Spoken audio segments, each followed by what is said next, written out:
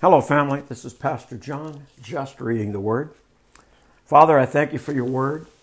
I thank you that your Spirit gives us understanding of the culture and the times that the Bible was written as these people lived.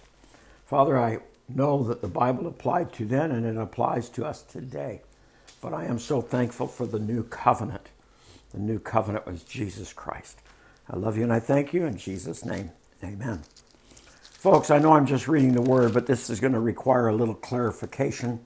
Leviticus chapter 13 and 14 are long, and they are detailed. So I'm going to give you a little background, and we're going to read them in segments. So, Moses has 300,000 people. 3 million people wandering through a desert. The disease, the potential issues of life are to me unimaginable. Living in tents, issues with, I suppose, with sewer, with bodily waste. I'm just saying there's a lot of things that we need to grab a hold of and get and see what the conditions are, and that's why God gave them so many very, very important rules to live by, was to show them that their obedience would keep them healthy and well. So here we are, Leviticus chapter 13. And by the way, when Jesus healed the leper in the New Testament, in the Gospels, he told the leper, now go present yourself to the priest and follow the rules of Moses. Now, this is the rule, chapter 13 and 14 of Leviticus.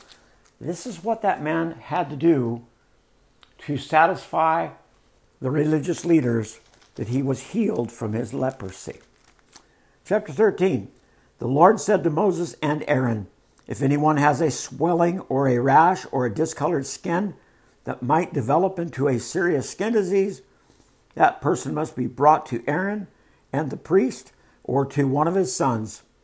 The priest will examine the affected area of the skin. If the hair in the affected area has turned white and the problem appears to be more than skin deep, it is a serious skin disease, and the priest who examines it must pronounce the person ceremonially unclean.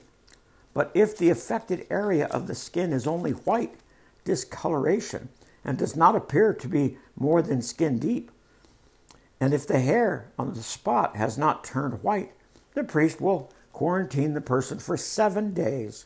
And on the 7th day, the priest will make another examination.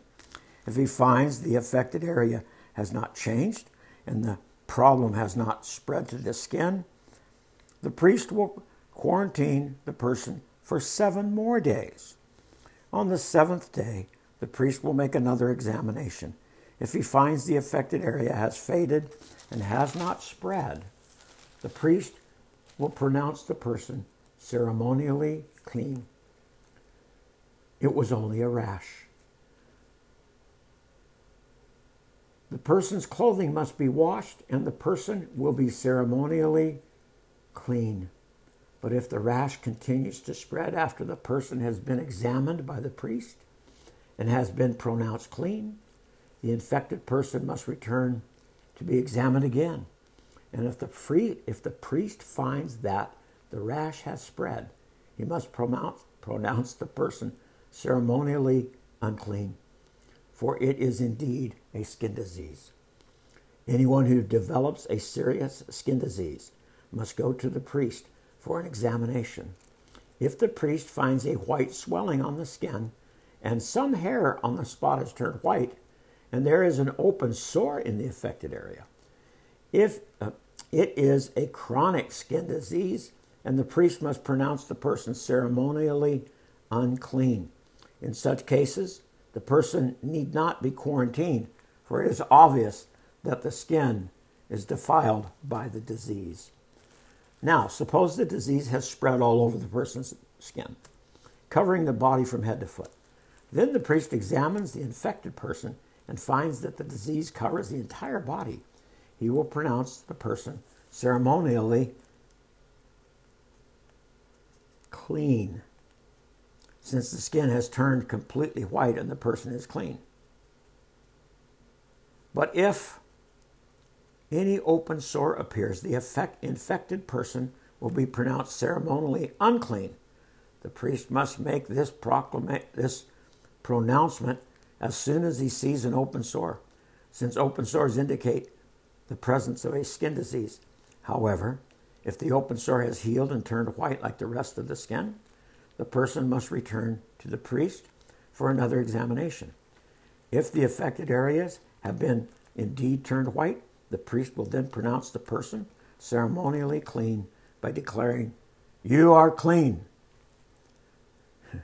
If anyone has a boil on the skin that has started to heal, but a white swelling or a reddish white spot develops in its place, that person must go to the priest and be examined. If the priest examines it and finds it to be more than skin deep, and if the hair is in the affected area has turned white, the priest must pronounce the person ceremonially unclean.